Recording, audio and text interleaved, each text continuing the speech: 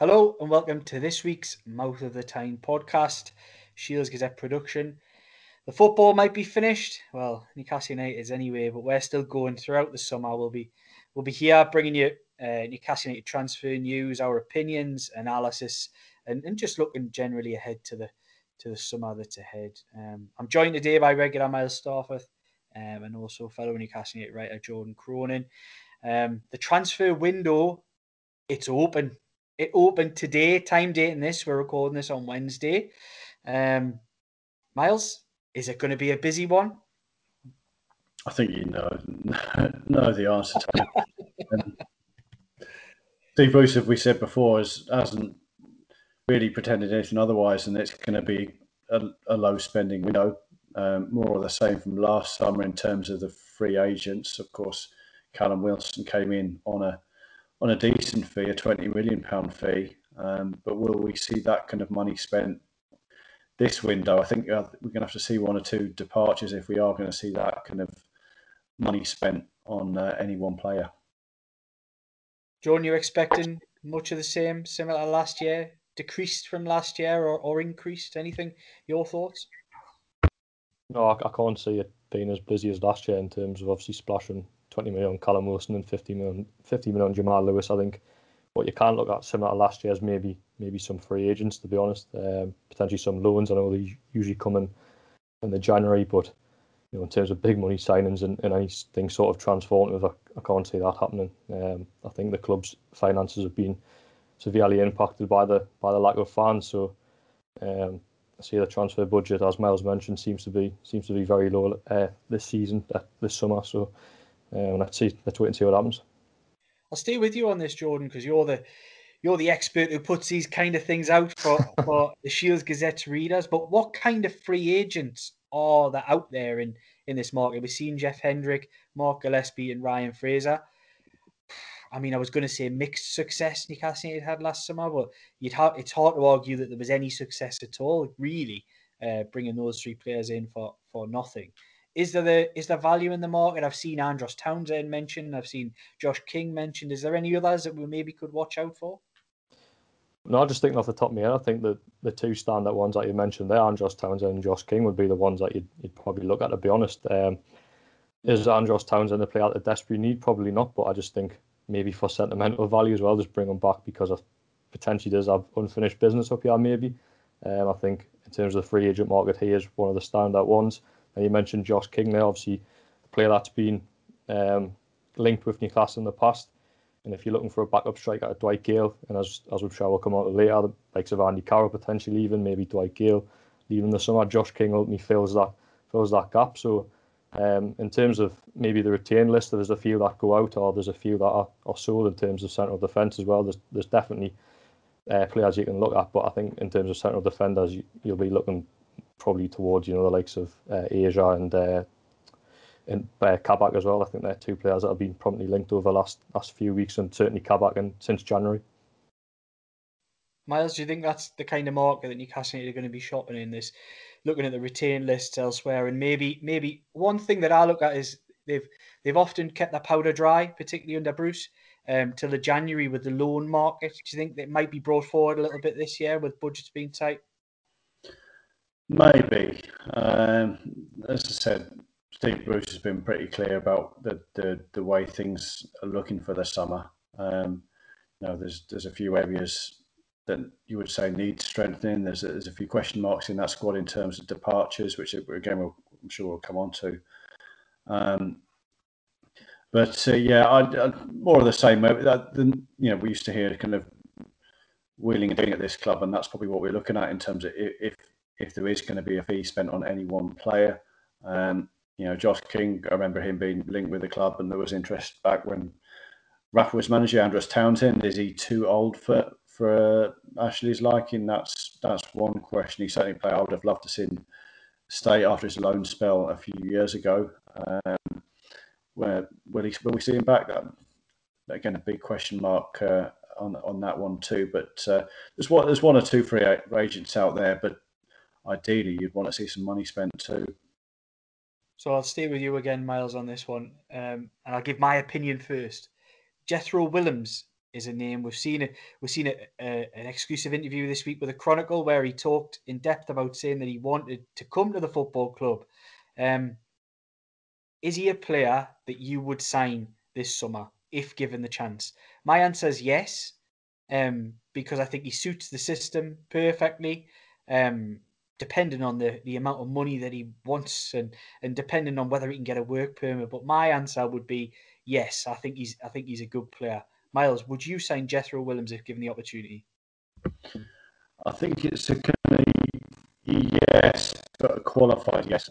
I think this is, not being unfair to him. He hasn't played football for 18 months. He's a gamble for any club. We've seen Ryan, he's not saying he played no football. Of course, he's trained every day. He'd have played behind closed doors. He hasn't played a competitive game since he suffered that injury at this club. So, in that respect, he's a gamble. We've all seen Ryan Fraser. He went 8 months without a proper game at Bournemouth, and he's been troubled by niggles for much of the season. I wrote a piece a few weeks ago suggesting he would be the player the club would look at should Matt Ritchie leave this summer, and that's a possibility in terms of the departure. He's been a target for Bournemouth the last 3 windows, I think. There's been some keenness on his part to be close to his family or with his family in the south. So Jethro Williams, certainly, if Ritchie goes, he would look to be a good option as a replacement, as a left wing back. But I can't get away from the fact that it is a bit of a gamble. He hasn't played football for 18 months, and with that in mind, it's a qualified yes from me. But sentimentally, I thought he was fantastic until his injury on his first loan spell here. A good character. I liked him as a player, and I think most of us would like to see him back. It's just the big question marks on his kind of fitness and match fitness going forward. So Jordan, taking all that into account, taking in other factors as well, that he's close pals with Alan St-Maximin, and there's a talk about could he leave, would he stay, that kind of thing. All told, the injury, not playing, the work permit problems, the fact he's a risk, does it balance up as a yes or a no for you? Yeah, I'd probably edge towards yes, to be honest. I'm not sure in terms of wages, but I think he's clearly a player that wants to come back to the football club. And as you mentioned there about his friendship with Alan St-Maximin, I think really it is. You should err on the side of caution, but I would be tempted to say yes. To be honest, he had a brilliant loan spell last year, and then again, I think potentially has unfinished business. Hopefully he can come in, and if he is to come in, maybe a couple of months in training, build himself up, and you never know, he might be the same player that left. It is a risk, but I think just in terms of what we've seen previously, then yeah, I'd be up for bringing him back. Yeah. Miles, how much do you read into what we've seen with the reported numbers of the budget? We've seen certain reporters come out and say it's 10 million, 12 million, etc. We've seen these sort of insider reports that come out. My take on that is I don't think the club will be revealing any budget. It'll be a really poor financial position to do, bargaining position to say we've got nothing or we've got loads of money. It's not the type of thing that a football club does at the start of summer. How much do you read into that? Because I know a lot of fans are really stuck on the idea that Newcastle have £10 million to spend or £12 million. Because it looks like it would be a pretty grim summer if that does actually transpire. Well, I think even before hearing those briefings, that would be the kind of ballpark that I would have thought the club would be kind of working in, following, sitting through a number of Steve Bruce presses where he's kind of addressed the financial side of things. Those are the kind of budgets that Rafa Benitez was left to work in and kind of wheel and deal and bring in more money and with kind of sales. So it certainly wouldn't surprise me. But you're right, the club's not going to be going brief and they've got 10 or 12 million pounds to spend. But again, I don't think that might not be too far from the truth in terms of the budget following what we've learnt about this pandemic and the kind of impact on Premier League clubs. We heard a lot last summer, Jordan, about people were talking, oh, Newcastle have got £20 million to spend. They ended up spending 35 just in fees without all the add-ons last summer. What was your reaction when you seen those kind of figures bandied around, and what are you expecting from the club this summer? No, when I seen them figures, I do question why a Premier League club would have such figures. Now, I do understand that there has been a pandemic and Newcastle have lost a lot of money from supporters being locked out of St James's Park, but you still look at your TV money and prize money, and I know some TV money's been rebated back to the broadcasters, but that's still over 100 million. So I question that straight away. But again, I'm sort of no financial expert, so that's why, as Miles said, I do think that the fees, the transfer budget touted is probably correct. So, you probably look at the free agent market again, and do you try and bring the loan market forward, or do you stick to it in January? There's a lot of questions to be had. If there is, the reported sort of 10 million, do you then go and splash it on one player, which has obviously been rumoured with the lad at Celtic? So it could be that you just splash it on one player and then try and get some loans and free agents around it, or you sell players, which I'm sure we'll come on to as well. They'll try and free up the budget by selling some of our assets. Well, so I was going to come on to next, actually. Quite nicely done there, Jordan. You're in the wrong job here. You should be sitting in my seat. Outgoings. So if the budget's tight, Miles, where do Newcastle United look to squeeze value from this squad? Because there is looking at it, you've dropped Atsu.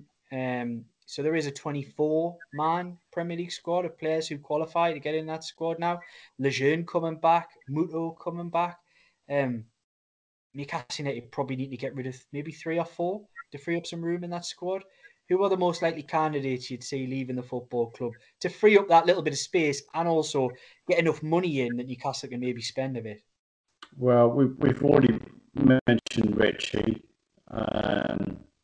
He wasn't playing until the back end of the season. Did very, very well in that important run, that last 2 months of the season, where he came in as left wing back when they changed the formation and it worked. Like I said, he did very well, but I think there's a question mark over his future. He wasn't playing before then. His family is in the south, on the south coast. Of course, that row with Steve Bruce, both sides insist it's kind of behind them now. But so he's one candidate. In terms of others, you'd look at Lejeune and Mutu, both on loan last season. How much how easy it would be to move them on is another question. In terms of what wages they're on, Mutu wouldn't say had a particularly successful loan away. Lejeune, of course, is another one. Maybe have more success moving him on. So that's 2 players. Otherwise, you're looking at the kind of fringes of that squad, and there's not too many who you'd want to go, who could bring in some money. Of course, Saint-Maximin has been linked with big money moves. You don't want to lose him. You don't want to lose the core of that squad that did so well last season. But yeah, I don't know, Liam. I don't know what any additional names you think could be moved on, because there's not too many really. If you look at a decent budget, the one name that just springs out to me immediately is Dwight Gale in this squad. I'm looking at as a squad balance in the forward areas, and even if Newcastle United add players, they're probably, if they stick to this system, their front 2 will still be Callum Wilson and Allan Saint-Maximin, because they're 2 of the better players in the squad, even if they add another forward. You've got Joe Linton, who I believe was starting to add some value to the squad in that forward area. And I think Ryan Fraser is going to be a big season for him. He'll still be here. And he's almost your Allan Saint-Maximin, last 20 minutes Allan Saint-Maximin, isn't he really, in that kind of position? So I would say there's room for maybe one other forward. And Newcastle United have 2. They have Dwight Gale and they have Andy Carroll. Look, we don't know what's going to happen with Andy Carroll. He was on the list as you reported last week, Jordan, on Friday and Saturday, he was on the list of players released by Newcastle United. We've seen reports by Lee Ryder this week saying he could still stay. If Andy Carroll stays, I don't see a place for Dwight Gale. I just don't see the reason as to why you would keep Dwight Gale in the squad. And my instinct immediately would be, I'm getting on the phone to Fulham. I'm getting on the phone to West Brom, who a matter of 2.5 years ago were willing to splash out upwards of £15 million for a player. I'm saying, look, do you want your ready-made promotion striker? Do you want somebody to come in and score 20 goals and get you right up in the top 2 or 3 places in the Championship? Because that's what Dwight Gale does. He's got a proven history of going there, and he's been at West Brom and scored 20 plus goals. I think possibly the best goal scoring season of his career was at the Hawthorns. So I'm on the phone to them saying, look, you're willing to pay 15 million plus. It wasn't even 3 years ago. Will you take your ready-made Championship winning striker? Will you take him for 10 million? And I think that's an easy way for Newcastle United, even if it's 8 million, it's an easy way to boost the budget and ultimately drop a player out of the squad who didn't add a lot of value to that 25-man squad last season. It's just a kind of, he is an obvious one, of course. Well, he's out of contract, though there's reports he's signed a new deal. You just question why he would have signed a new deal if there was any chance of him being sold. And I think you're right. It would probably a move is best for Dwight Gale and best for Newcastle United if there was a fee involved. But yeah, it's just a curious situation in terms of if he has committed his future to the club.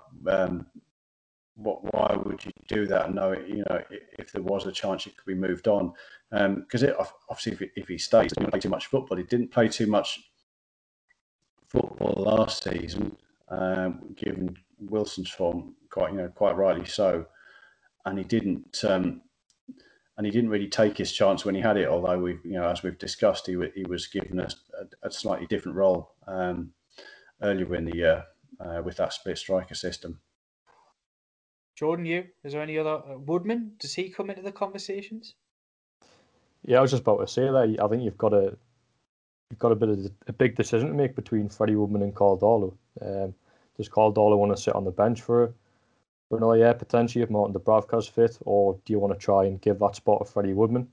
I think the ideal scenario would have been that Swansea came up and Freddie Woodman done a year at Swansea, but do you loan him back to the Championship, or do you try and get him a Premier League loan? I can't really see any Premier League teams really taking Freddie Woodman as the number one. So I know there was a link to Celtic, which I'm not sure how true that was, but again, do you look to sell either one of them two?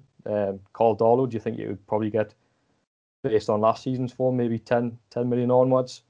I just don't think there's room for both of them, to be honest. I think as well as Martin Dubravka's at the club, there's no room for two excellent goalkeepers below him. You need to make a decision and ultimately probably offload one. If the money is tight this summer, then do you take that risk and offload them? In my opinion, I'd probably lean towards offloading Caldolo, because I think Freddie Woodman's got a little bit more potential to work with, but it's a big decision to be made. I think that's definitely an area they should definitely consider. Willie Caballero, he's available again. Remember those links, Miles? That brings back memories. I still can't spell that name either. No, it was one that Rafa thought he had, and then walked out the door, much like Tammy Abraham and others as well. There was a few. Yeah. He wanted that experienced goalkeeper. There was Reina as well, wasn't there? Yeah. So going back to Woodman, I really hope he stays at the club. And as we've said before, the best thing would have been a Premier League loan at Swansea. Had they won promotion, that's not going to happen. So that's an interesting decision.